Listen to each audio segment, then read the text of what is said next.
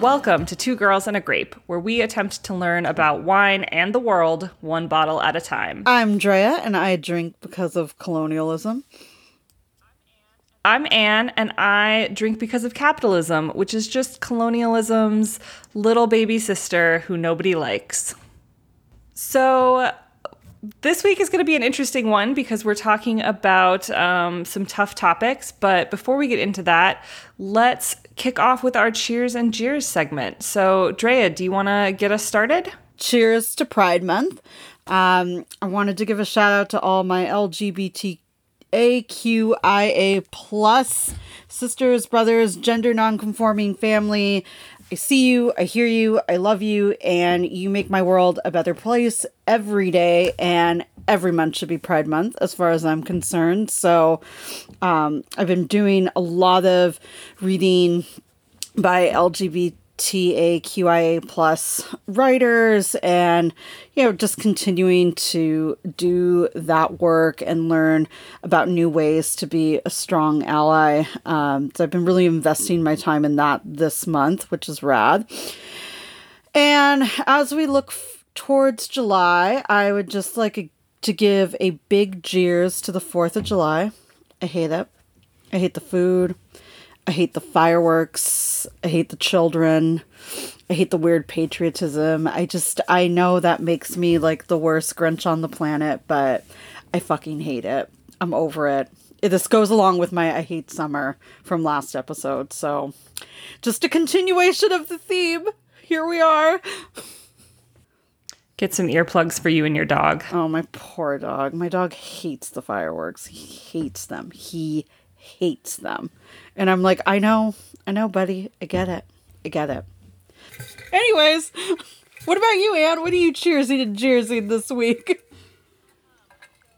So this cheers goes out to one of our loyal friends, one of my coworkers and friend of the pod, who is currently on a much-deserved 2-week vacation. Love that for her. And I just wanted to take this opportunity to shout her out, not by name, but to shout her out and also just to shout out the concept of 2-week vacations, because I feel like it actually takes that much time to really disconnect from your job and from regular life and to kind of get the sort of break that I think we all need after the last year and a half. So I'm really glad that she's taking that time. I'm really looking forward to taking some time like that myself in the later part of the summer. So just, Cheers to time off. Cheers to 2-week vacations. If you've got it, take it. We're only on this planet one time, and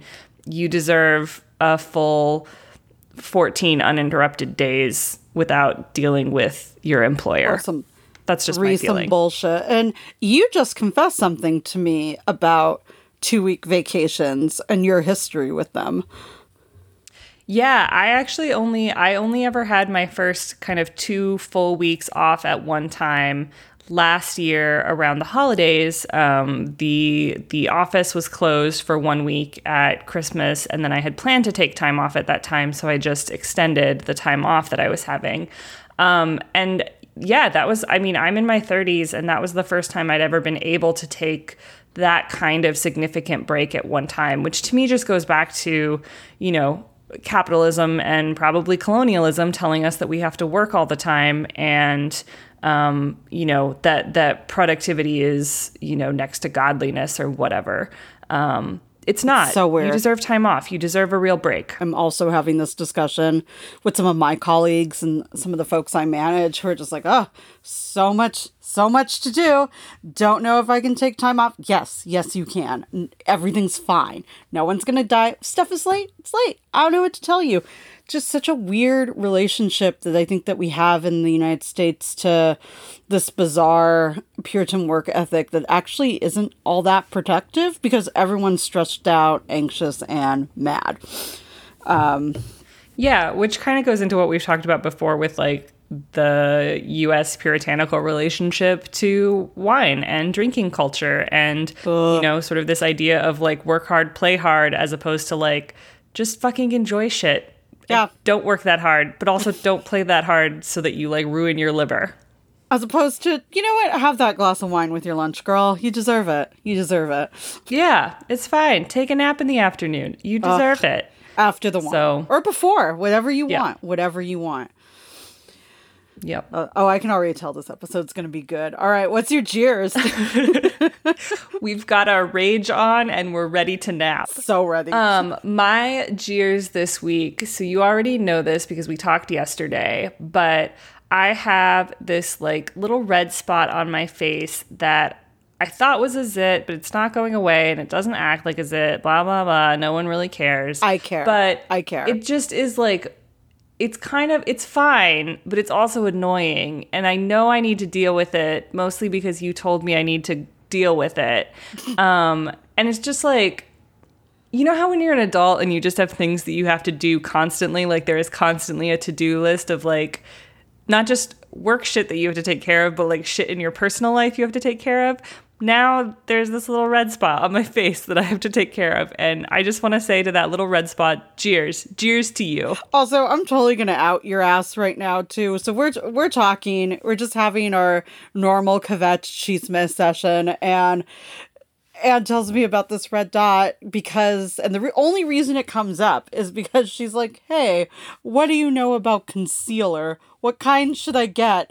And how do I do this? And I was like, bitch, the question you should be asking is, do you know a good dermatologist? Like, that's what we need to be doing. Take care of your face. Take care of your face.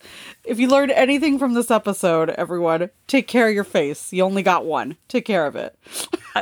I want to add my second cheers to you because you always are about getting to the root of the problem, which in this case is seeing a dermatologist and not buying more concealer. Yeah. So you're welcome. Thank you. I try. Once in a while, I have a really good idea that contributes to me being an actual adult human.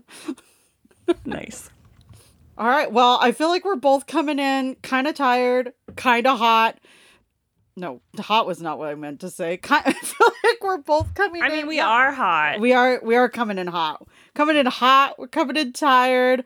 We're coming in with some like upper level anxiety. Yeah, we're gonna hash out a whole lot on this episode. Let's get into it. What are our shenanigans this week, Drea? So, finding shenanigans for this week was a challenge, to say the least. You know, this is technically our 4th of July episode, which we're really crouching in a discussion about colonialism, and we're highlighting an Indigenous winemaker and winery that's really working against some of those narratives that are often so dominant, not just in the wine world, but in culture in general, Western culture in general. So we were like, well, that doesn't exactly like lend itself to shits and giggles a whole lot. So what can we do for our shenanigans segment that makes sense? And I thought what we could do today is sort of just talk about some of the foolery that is afoot. And so these are not our shenanigans as much as they are others' shenanigans, and mostly colonialist shenanigans. So, Anne, I thought I would just kind of open this up and ask you how you feel about different states in the old Union trying to essentially outlaw ethnic studies and critical race theory. I feel like that's a conversation that's being had all over the place. Well, I think it's maybe important first, because I feel like this doesn't happen a lot in the conversations about ethnic studies and critical race theory, to actually define what is critical race theory, what is ethnic studies, what is the actual practice here, because I think people who are just running their mouth off without knowing what they're talking about don't always realize what they're talking about. You can take those words together, and if you don't know what it means, you can just make up a lot of shit.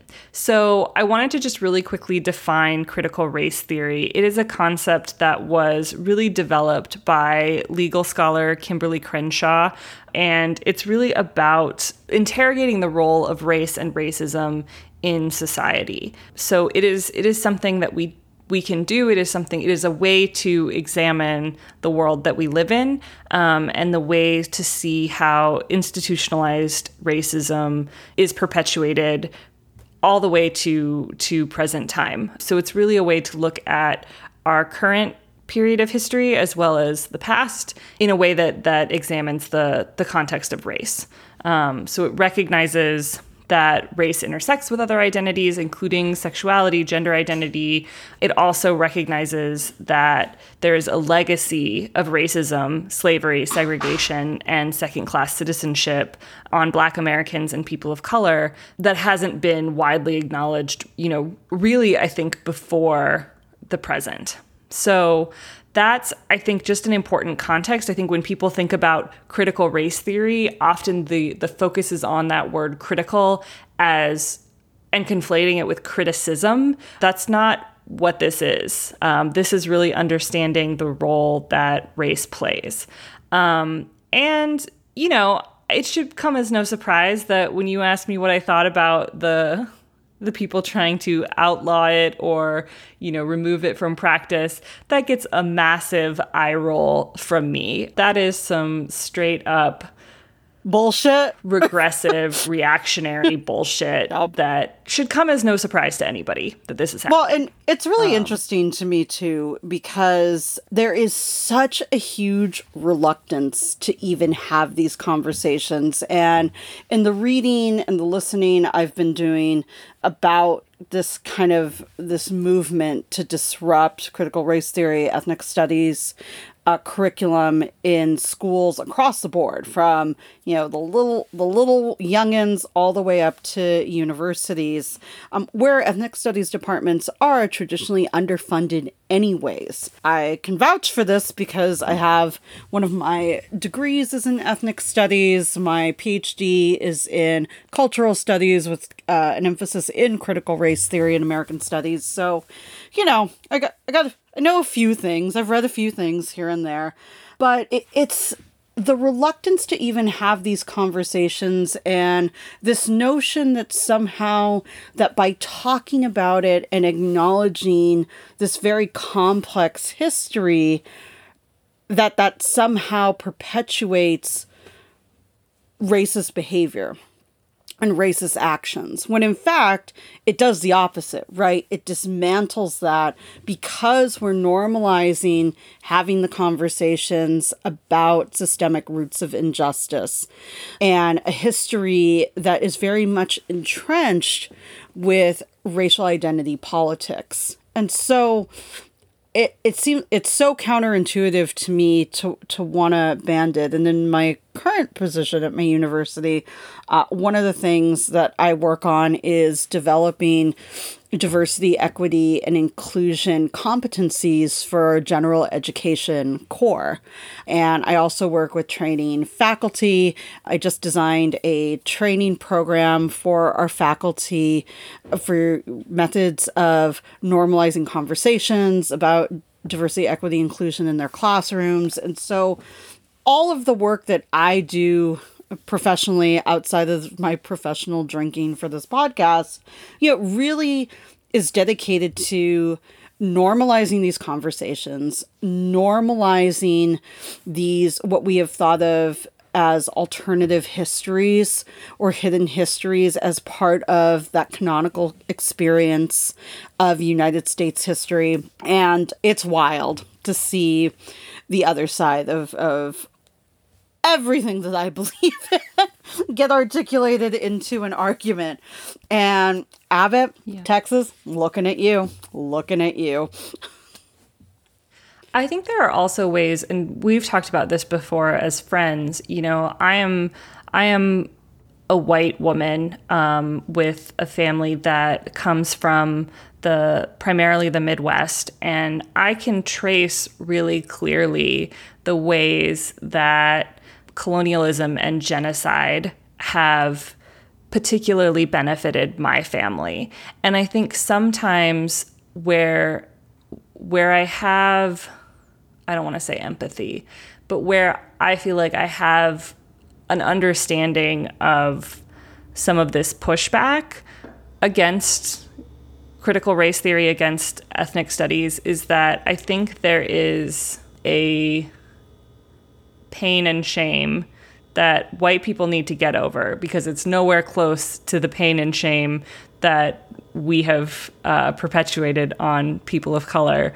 But there's this way that our history has been told to us, with us being the heroes, you know, with settlers coming in and creating a country out of quote unquote nothing, which obviously is a problem in and of itself. And so this critical race theory, ethnic studies, forces us, white people in a position of power, to re-examine our history and the role that we played, like not a long time ago either, like within recent memory, to perpetuate these national fantasies and mythologies. Yeah, to perpetuate these national fantasies, and the ways that the advantages and privileges that I have experienced, they don't come from nowhere. They come on the backs and the violence that has been done to people of color in this country. And I think that's something that I'm reckoning with, and I think it's something that my family is starting to talk about. But that is, I think, where this desire to not critically face your own past and to reconcile with it and to understand it and to atone for it comes from. But we can't make progress until we've done that. We can't move forward until we've faced the issues of our past and our present. Right. And I think too, in the last 4 or 5 years, as we've seen this tide of right-wing reactionaryism really come to the forefront and get, personified by the former president, who shall not be named, right? You see that conversation changing from this idea of white guilt, which, I do want to acknowledge and not discount, because I think part of the problem with not normalizing the conversation is that those feelings of systemic guilt get mapped on to people personally. Right. And so there's a difference between acknowledging a set of privileges and understanding the systemic benefits that come with them, and then feeling guilty. Like, those are two different things. But I think, because we haven't figured out how to have these complex conversations, and we're not taught necessarily how to do that in our school system, it gets translated as guilt into those feelings, right? And what I've noticed in the last 4 or 5 years, as we've seen this reactionary tide, is that white guilt becomes white rage. And so it's not about feeling guilty anymore. It's about feeling angry and disenfranchised. And that was something that we really saw kind of at the end of the Obama era, and then, post-Obama. And Obama himself is sort of this figure that gets coded as a symbol that racism is over, right? I mean, I remember when he was elected, obviously it was a huge milestone for so many of us, but there was also this really insidious narrative that, look, America doesn't have a race problem anymore. We've elected a black president. Well, okay, let's talk about this. This is a little bit more complex than that, right? And I think it's that level of complexity that people are really resistant to engaging with. And as a educator and an academic, that just makes me want to bang my head into the wall. And, as a person of color, and part Indigenous person navigating the world, it's just really frustrating. So on the flip side of our shenanigans today, I thought we could say a big fuck that to enduring forms of colonialism, and really focus on what we can do to sort of advocate for diverse voices in the wine industry and in all industries, and kind of challenge ourselves and each other and our listeners to really think about these issues in complex, concrete terms. So today, I want to start us off with, and this was actually, Anne, your suggestion, but I thought we could start off with a land acknowledgement. We acknowledge that we are operating and living on largely unceded Indigenous lands and ancestral homes that have been and continue to be inhabited by Indigenous people and linked to Indigenous narratives, traditions, and cultural practices.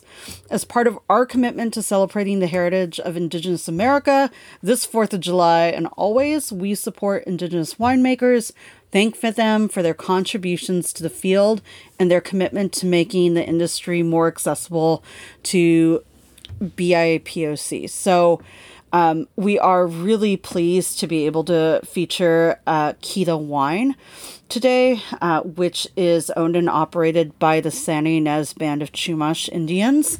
And we're going to get into that a little bit today and talk a lot about their practice and their winemaker. But I also wanted to mention that, there are a number of Indigenous wineries that folks should check out. Who knows, maybe one will make an appearance on the podcast in the future. But we've got a really diverse group of producers out there right now. I pulled these from an article that was featured in Wine Enthusiast magazine recently, and we're going to go ahead and put the link to the article in our Instagram bio so you can check that out.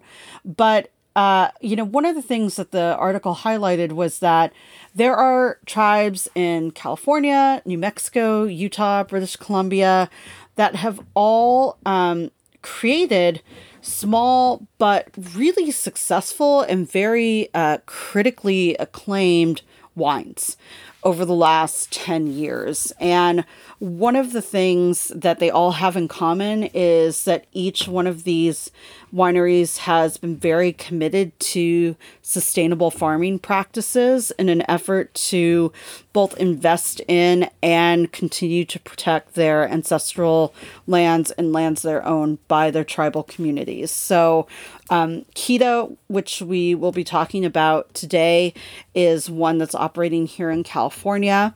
The article also discusses the Inamip Cellars, which is owned and operated by the Osoyoos Indian Band in British Columbia. There's also the Twisted Cedar Winery from the Cedar Band of Paiutes in Utah, and Gruet Winery, which is owned by the Santa Ana Pueblo tribe in New Mexico. So what I think is really cool about this too is Utah, New Mexico, British Columbia. These are all areas that are relatively new to the winemaking scenes. So a couple episodes ago, we were talking about urban wineries and kind of how they're popping up in these really unexpected places. And we've talked on the podcast several times about climate change, how that's affected the wine industry, and how you're seeing wineries pop up in these really unexpected places.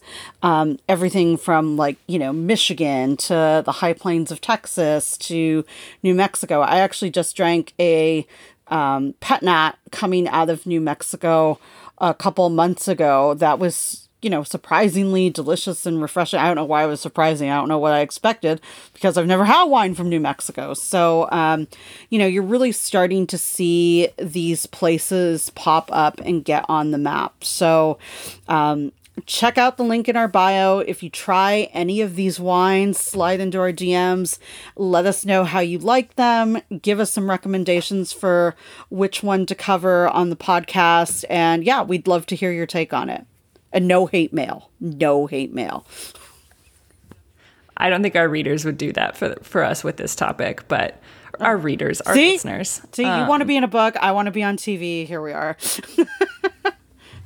I also want to, before we move out of the shenanigans, I want to just acknowledge the tragedy that has been revealed in recent, or revealed is maybe the wrong word, that has been getting more attention and deserves even more attention, happening just north of us in Canada, and the mass graves that are being found at residential schools in the Canadian Indian system. So I want to...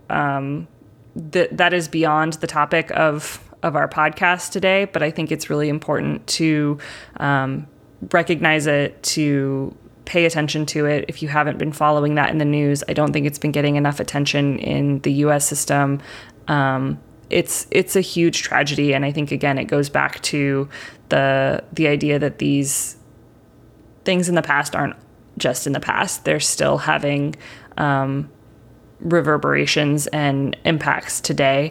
And I think the other thing that is important to recognize is that we in the US also had a system of removing children from their homes and their families, and still do.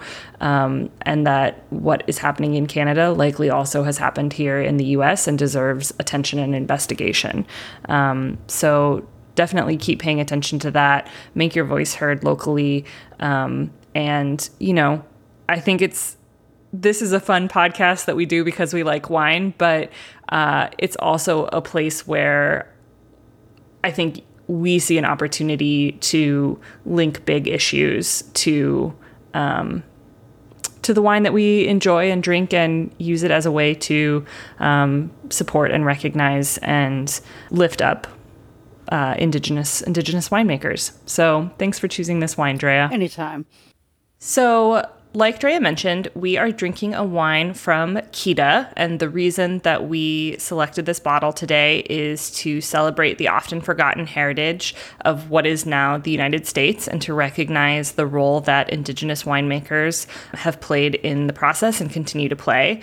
But Drea, what else can you tell me about Kita and this particular wine? So what we're drinking today is probably one of my favorites coming out of Kita. They have a number of wines, both single varietals and blends, but the first time I had this wine, I absolutely fell in love with it.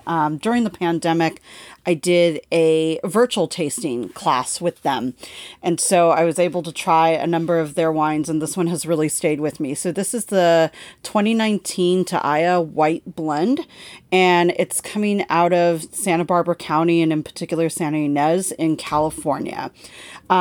And so the price point on this bottle is about $24, depending on the vintage. This is the latest vintage, so that's what it is. I do believe that they still have the 2017, 2018 in stock. And the ABV is, or alcohol by volume, is 13.4%, which is actually a little bit on the higher end for whites that we have featured on this podcast. The reason we selected Kita is, you know, one, I was already familiar with their wines and am a huge fan of what they do. I'm also a member of their wine club. I don't know if that's a conflict of interest, but I don't really care. So it's all good.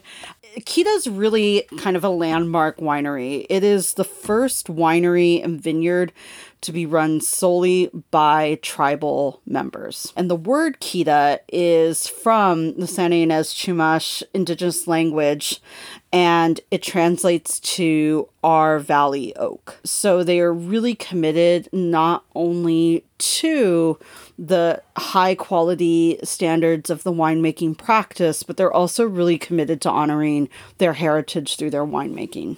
I have to just take a second and gush a little bit about the aesthetics of this bottle. I loved when you mentioned, when I saw in your notes, that the word means our valley oak, because the label actually has an oak leaf on it. It's very simple, very minimalist, but it's this beautiful oak leaf and kind of the ripples and layers that you would see in a tree. And then when I was just getting the cork out just now, they also have that same motif on the cork. So again, the aesthetics here just really on point. Yeah, their bottles are really beautiful. It's a very like grown up looking bottle. As opposed to some of the stuff we've drank on this podcast, but as opposed to a box. You know what? I wasn't going to say anything. So now that we've gushed about the bottle, what's actually inside? Okay, so the Ta'aya is, as I said, it's a white blend, and it's a Rhone style white blend. So this particular blend is comprised of three of my favorite wines, varietals coming out of the Rhone Valley: Roussanne, Marsanne, and Grenache Blanc. And just, you know, we haven't, I guess that hedgehog wine was from France, but we haven't talked a ton about French wines yet, which is something we probably should do. But just to give you a little background on the Rhone Valley and Rhone-style whites is, so the Rhone is a major river in France that rises in the Alps and flows south down to the Mediterranean Sea. And so some of the varieties of grapes that are from that region are things like Syrah, Grenache, Mourvedre, Roussanne, Marsanne, and those are often referred to as Rhone grapes because that's where they're originally from. So regardless of their place of origin, wines made from these grapes are typically called Rhone-style wines across the globe, including here in the United States and in particular in California's Central Coast. And so you find these grapes a lot in the Central Coast because they adapt extremely well to that climate. It's very similar to the climate that you have in the Rhone Valley in terms of, higher elevations, cooler temperatures, and then those warmer valleys that still get that coastal mineral heavy breeze coming off the ocean like the Mediterranean. So the climate's perfect for growing these varietals there. And so that's a little bit about the style of the wine, but let's talk more specifically about the region and the vineyard that Aya particularly comes from. And so again, this is coming out of Santa Barbara County in the Santa Ynez Valley. So that's located in the Central Coast of California.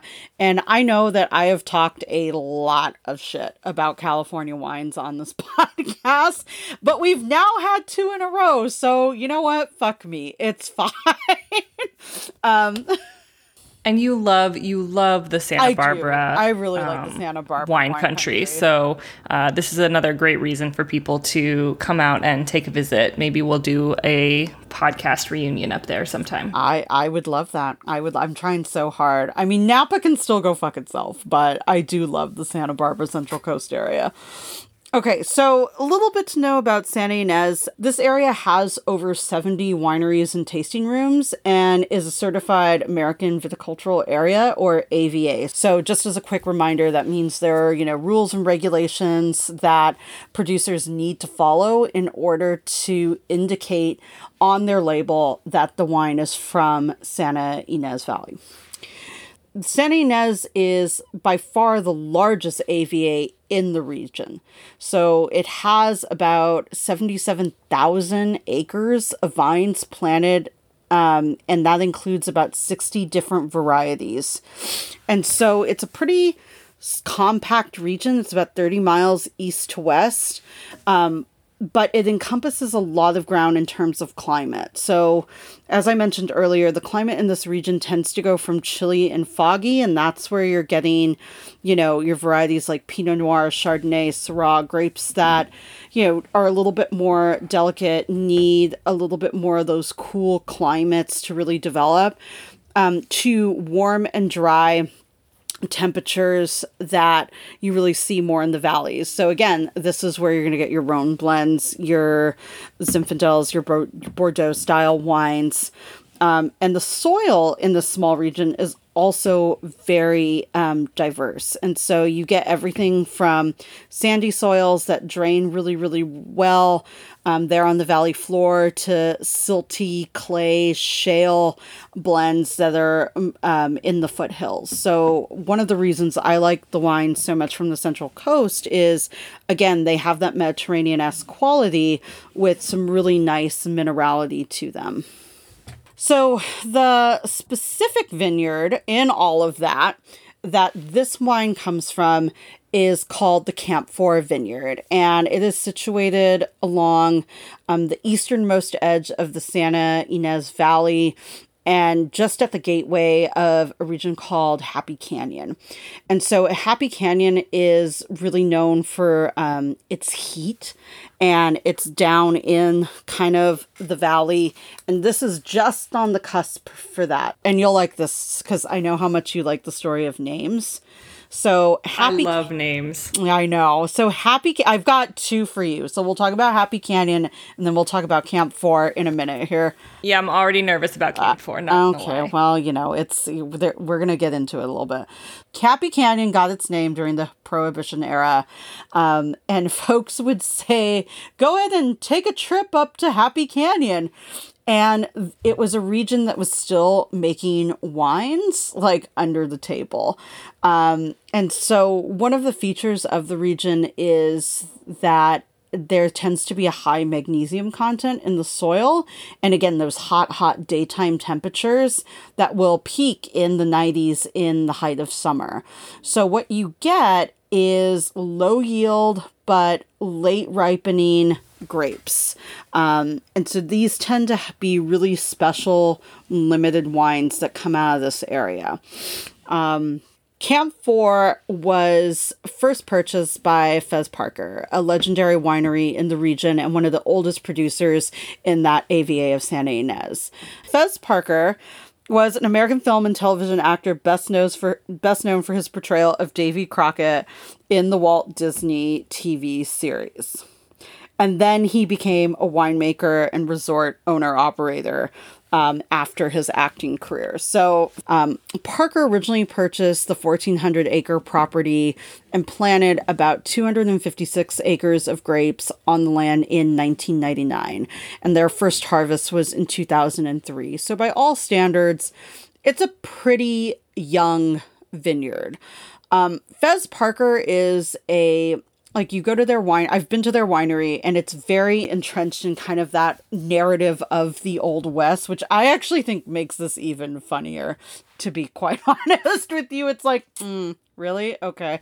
So the name of the vineyard, Camp 4, refers to that parcel of land originally being the fourth stop on the passage from San Francisco to Yuma, Arizona during the stagecoach days, which is a whole other hunting bullshit story that we don't have time for. But that's the short of it. So that's where the name of Camp 4 Vineyards comes from. So even within this indigenous wine, we have this name that's kind of a legacy of the colonial process of westward expansion and development, which I think is fascinating.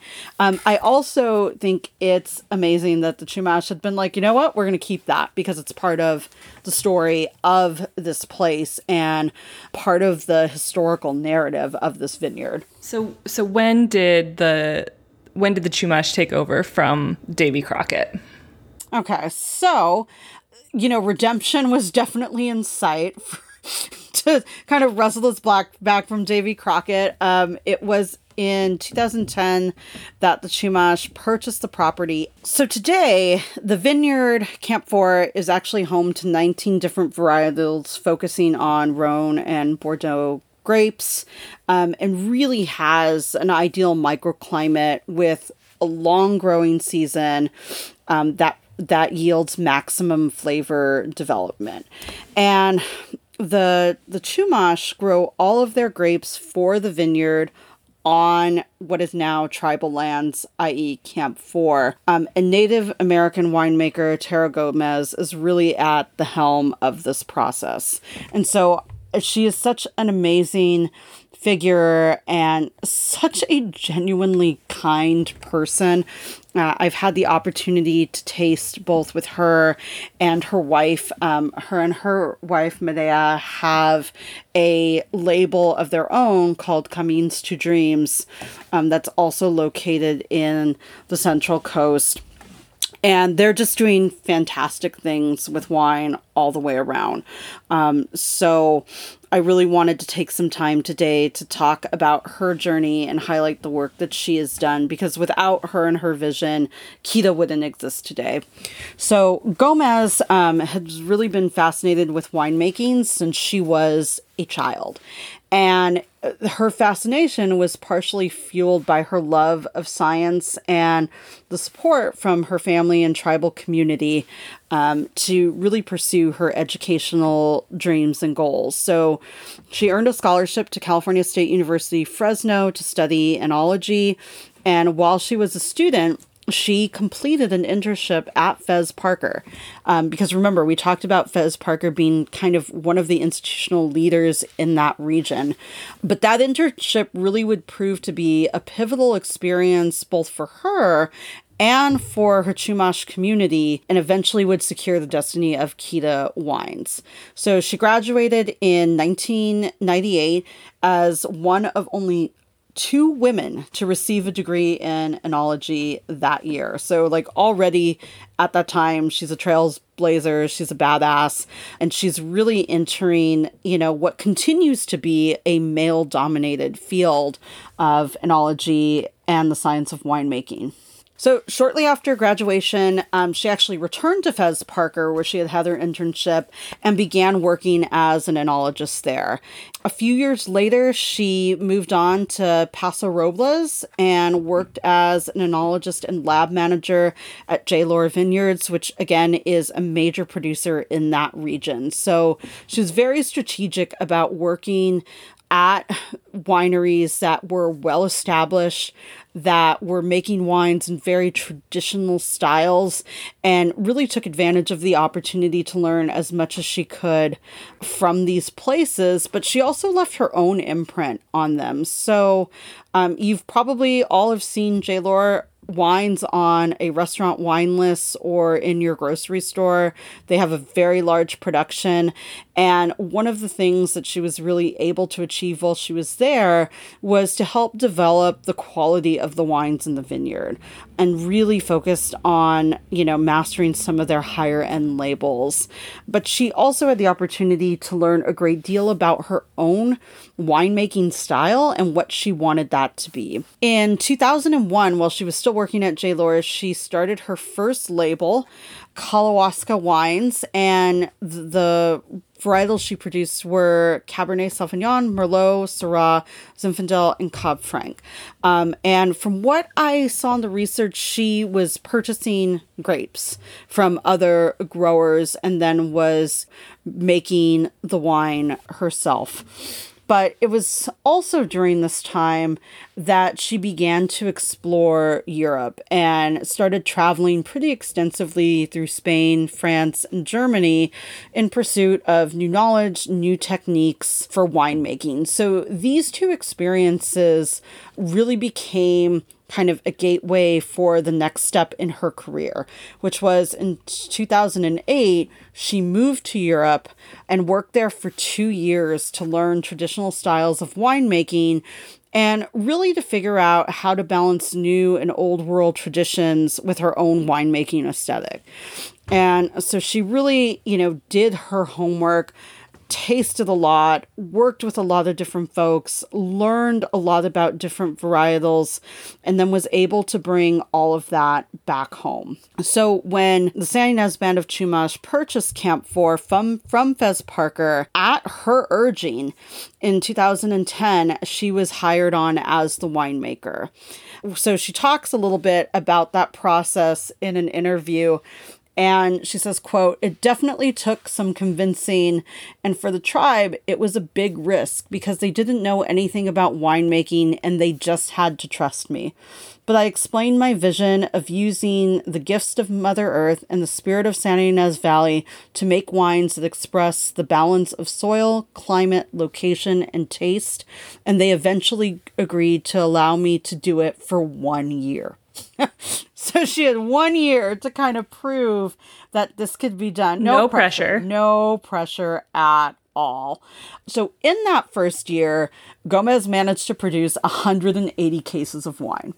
And she immediately began to win regional awards and exceed sale expectations. So the 140-member tribal elder council saw that the wines actually could be really valuable example of their connection to the land and a way to provide for future generations. So this was not just, a great expression of cultural value and sustainability, but it also, was valued as a flourishing business. So now they've got, their 19 varietals that they grow, and they produce more than a dozen reds, whites, and rosés. every year. So they've continued to kind of grow their practices. And when we think about sustainability, which we've talked a lot about in the wine industry because there is so much waste, Gomez says, nothing gets wasted. Everything we do in the vineyards and winery reflects our tribe's vision of sustainability. We rely on owls, bats, and hawks to help with our rodents and insects. We compost everything and turn it back to the land. And so, again, economic sustainability and environmental sustainability are really going hand in hand with the vision of Kita. And today they're producing about 2,000 cases a year. So that's quite a jump from the initial 180 cases. They opened a very lovely tasting room in Lompoc in 2018, and they now ship wines to every state in Estados Unidos. And you will find their wines pretty widely available. They've done an excellent job with their marketing, and it's also not tough to sell really great wines. And so they're pretty readily available in higher end wine shops, restaurants. And a fun fact that I thought was kind of cool is you can purchase Kita wines at California Adventure at Disneyland in California. So there you go. I love that. Notes for our next trip. Yes. This is an amazing history, and Tara Gomez sounds like an incredible woman and an incredible winemaker and a keeper of her tribe's traditions. So thank you so much, Drea, for sharing that. I know that I mentioned a little bit about how much I like their wine label earlier, but I think you found a quote that has Tara talking a little bit about labels. So do you want to share that with us before we get into this bad boy? Yeah, I thought that this quote would actually be a great way to preface our tasting discussion today. Tara posted this on her Instagram this last week, and it was just so heartfelt and so beautiful that I wanted to share it. And so she writes, I am not defined by my labels. As an Indigenous woman in the LGBTQIA plus community, I've encountered a lifetime of obstacles and resistance in the pursuit of my dreams to succeed in this male-dominated field. But I have also risen to the challenge. I have surrounded myself with a tight community of family, friends, and colleagues who support and encourage me when the road ahead is rough and who celebrate me for every milestone reached. Sometimes the best advocate you can have is yourself. Stay focused, be proud of your story because there isn't another like it. And when you feel lost, know that you are on the journey to becoming who you were meant to be. I just thought that those were such great sentiments that really encompass the discussions that we're having today, that, give a nod to Pride Month and really celebrate this idea that we have stories to tell and that those stories are important. So with that, let's raise a glass to some anti-colonial bullshit and talk about this Taya Rhone-style white blend. Cheers to you, Tara, and cheers to the Chumash tribe and Kita. Absolutely.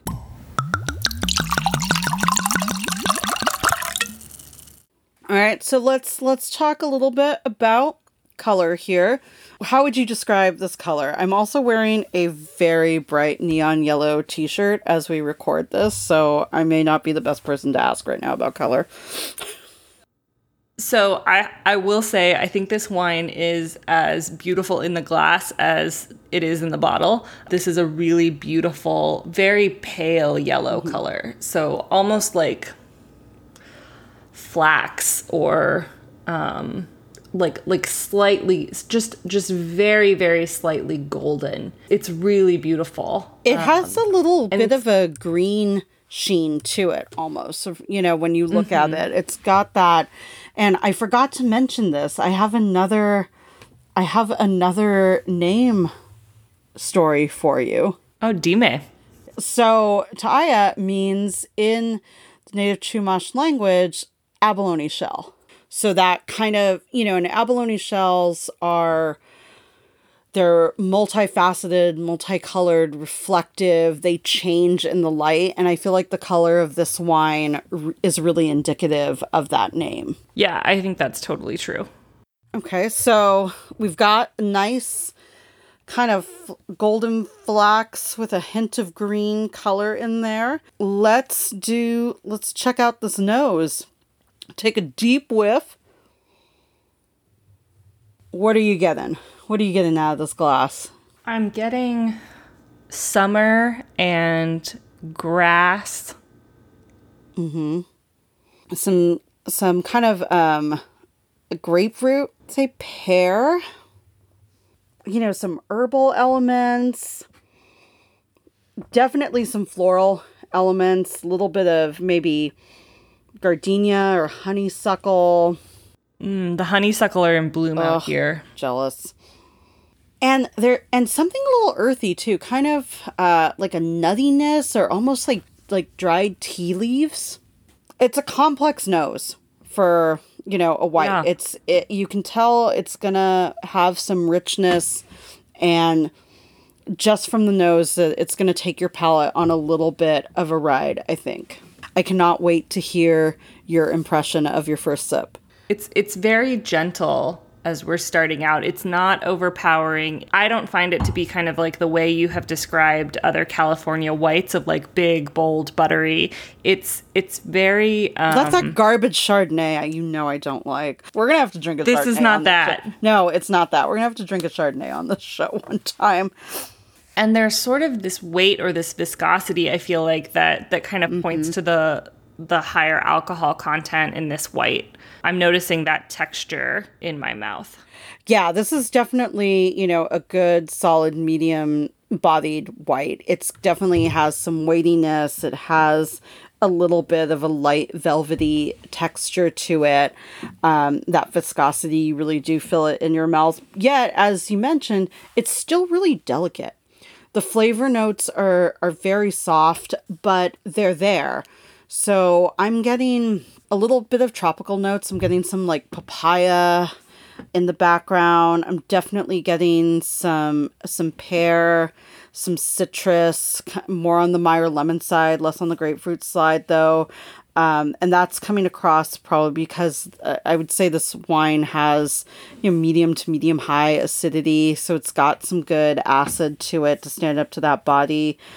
And, you know, the other thing that I really like about this wine, and that makes me appreciate the name Taya, meaning abalone shell, so much more, is it does have a really nice minerality to it, which we all know by now is my fucking favorite. And I feel like the finish on this wine is almost like, you know, an almond, like a sea salted almond.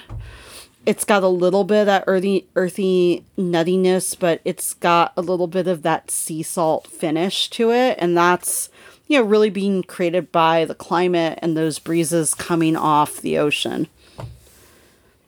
Yeah, I think the sea salt finish you're talking about is really true. I was almost thinking this is it almost is like a little bit of the acid lingers for me, but in a way that is very pleasant, sort of like the way after you eat a slice of orange or you have a sip of lemonade, you have that like lingering citrus acid.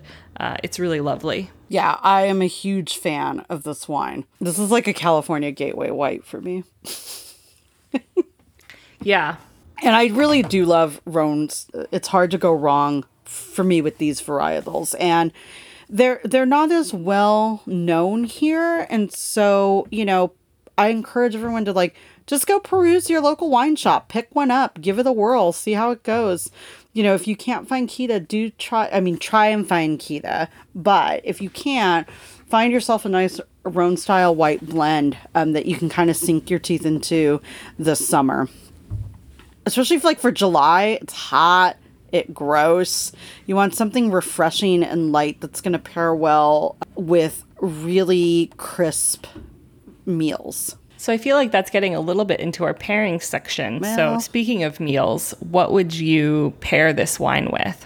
Two things immediately come to mind. A big farmhouse salad with all sorts of shit in it. Like all the fruits, all the veggies, all the nuts. Just, I love to eat big, giant salads in the summertime. And I do, I like to do like different types of leafy greens, and I'll chop up a bunch of different herbs, whatever I get in my CSA or community supported agriculture box, and throw them in there. And I actually made one last night that had heirloom tomatoes and white nectarines and onions and cucumbers and fresh corn, and it was delicious. And okay, so full disclosure, I may have had a bottle of keto wine last night with that salad. Look, that's just research. Well, to be fair, it was the rosé, but I was like, oh, look what I got in my fridge. Okay. But this wine would actually go really well with that salad too. The other thing, and so, that salad is happy for everyone. I just dress my salads in the very Spanish way, which is olive oil and a little bit of lemon and salt and pepper, done. But for you carnivores out there, I want to eat a shit ton of oysters and drink this wine. Like, I just want to sit out somewhere with an ocean view, order some oysters, drink this wine. So this is hilarious to me, because when I was thinking about this segment as we were coming up to it, the immediate thing that came to mind to me was seafood, which is hilarious because as a vegan, I can't think of the last time that I had seafood. But immediately, like, that is what feels appropriate to this wine. And I was also like, I just did a quick Google of like, you can substitute certain kinds of mushrooms for oysters. And I was doing like a quick Google of like, okay, what can I do? I can get some king mushrooms, I can get some enoki mushrooms, and prepare them the way you would prepare oysters. Like, and lobster, I'm just like grilled lobster mushrooms. Ugh, would be so good with this. Yeah. Yeah. Because they're just woody enough, and, they have some of that mineral saltiness to them naturally. That sounds so good. There's one of my favorite restaurants in Barcelona makes these wood oven roasted, like, mushrooms. And it's just like this giant, I actually think they're oyster mushrooms, and it's this giant clump of mushrooms that they season with olive oil, salt, and pepper, roasted in this wood fire oven, and then just bring it out to you. And delicious. I would drink this wine with that dish for sure. Yeah, but seafood, mushrooms, like, you're not going to go wrong with any of these things. Yeah. Yep. Actually, too, I'm making fish tacos tonight, and I may have to open up another bottle of this. What's happening in the background at Drea's house is that she's hosting her parents, and they have already started drinking this wine. So you will definitely need a second bottle. Yeah. Well, I mean, I have to be nice, too, because they are going to watch my child, i.e. my Chiweagle, while I go be a garbage person and drink a lot of wine in Mexico. So here we are. Okay. So what would be a situation where you would drink this wine? Girl, I just told you I want to look at an ocean and eat a shit ton of oysters. No, for this wine, let me think. What would be a good situation for this?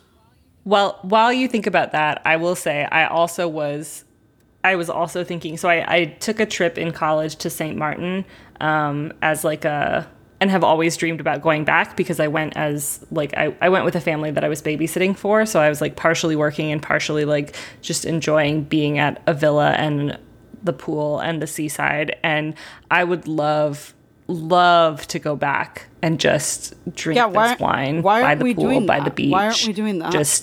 I'm confused. I mean, I don't know why we're living the life we're dumb. We are. Can't we take our own advice at the beginning of this podcast episode and like take 2 weeks off and go to the Caribbean? We can. I'm just saying. But I agree. So I do think like this is a great beach wine, like to sit out on, do a beach bonfire or, take a beach picnic. There is a little wine bar in La Jolla, California, that I used to go to a lot when I lived in La Jolla. And I recently went up there, and just kind of hung out, and they've got this beautiful patio that faces the ocean, the cove in La Jolla.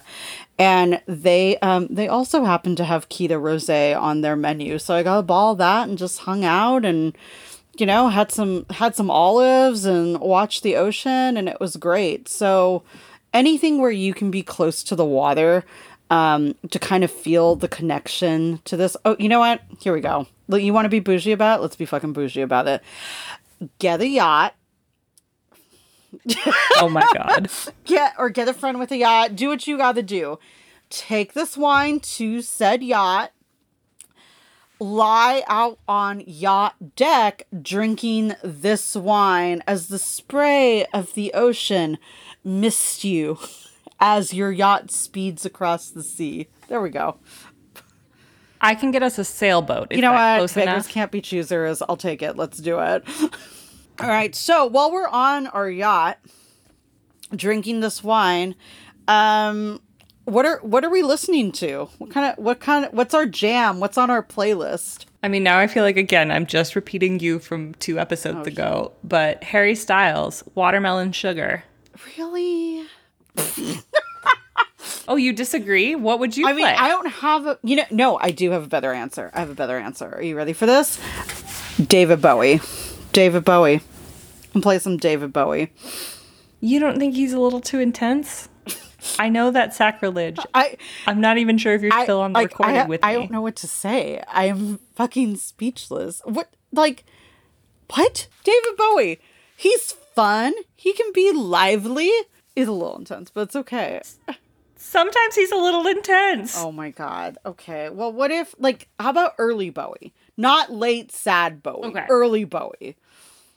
Not Lazarus Bowie. Early Bowie. Ziggy Stardust Bowie. Okay. Jumaane Williams is this amazing pianist. And again, very subtle, very soft, like we talked about with the first taste of this wine. I think that would pair beautifully with this as just, it wouldn't overpower, it wouldn't distract from the wine, but it would be sort of a nice background moment. So I think I may have a happy medium to this. Okay. Esperanza Spalding.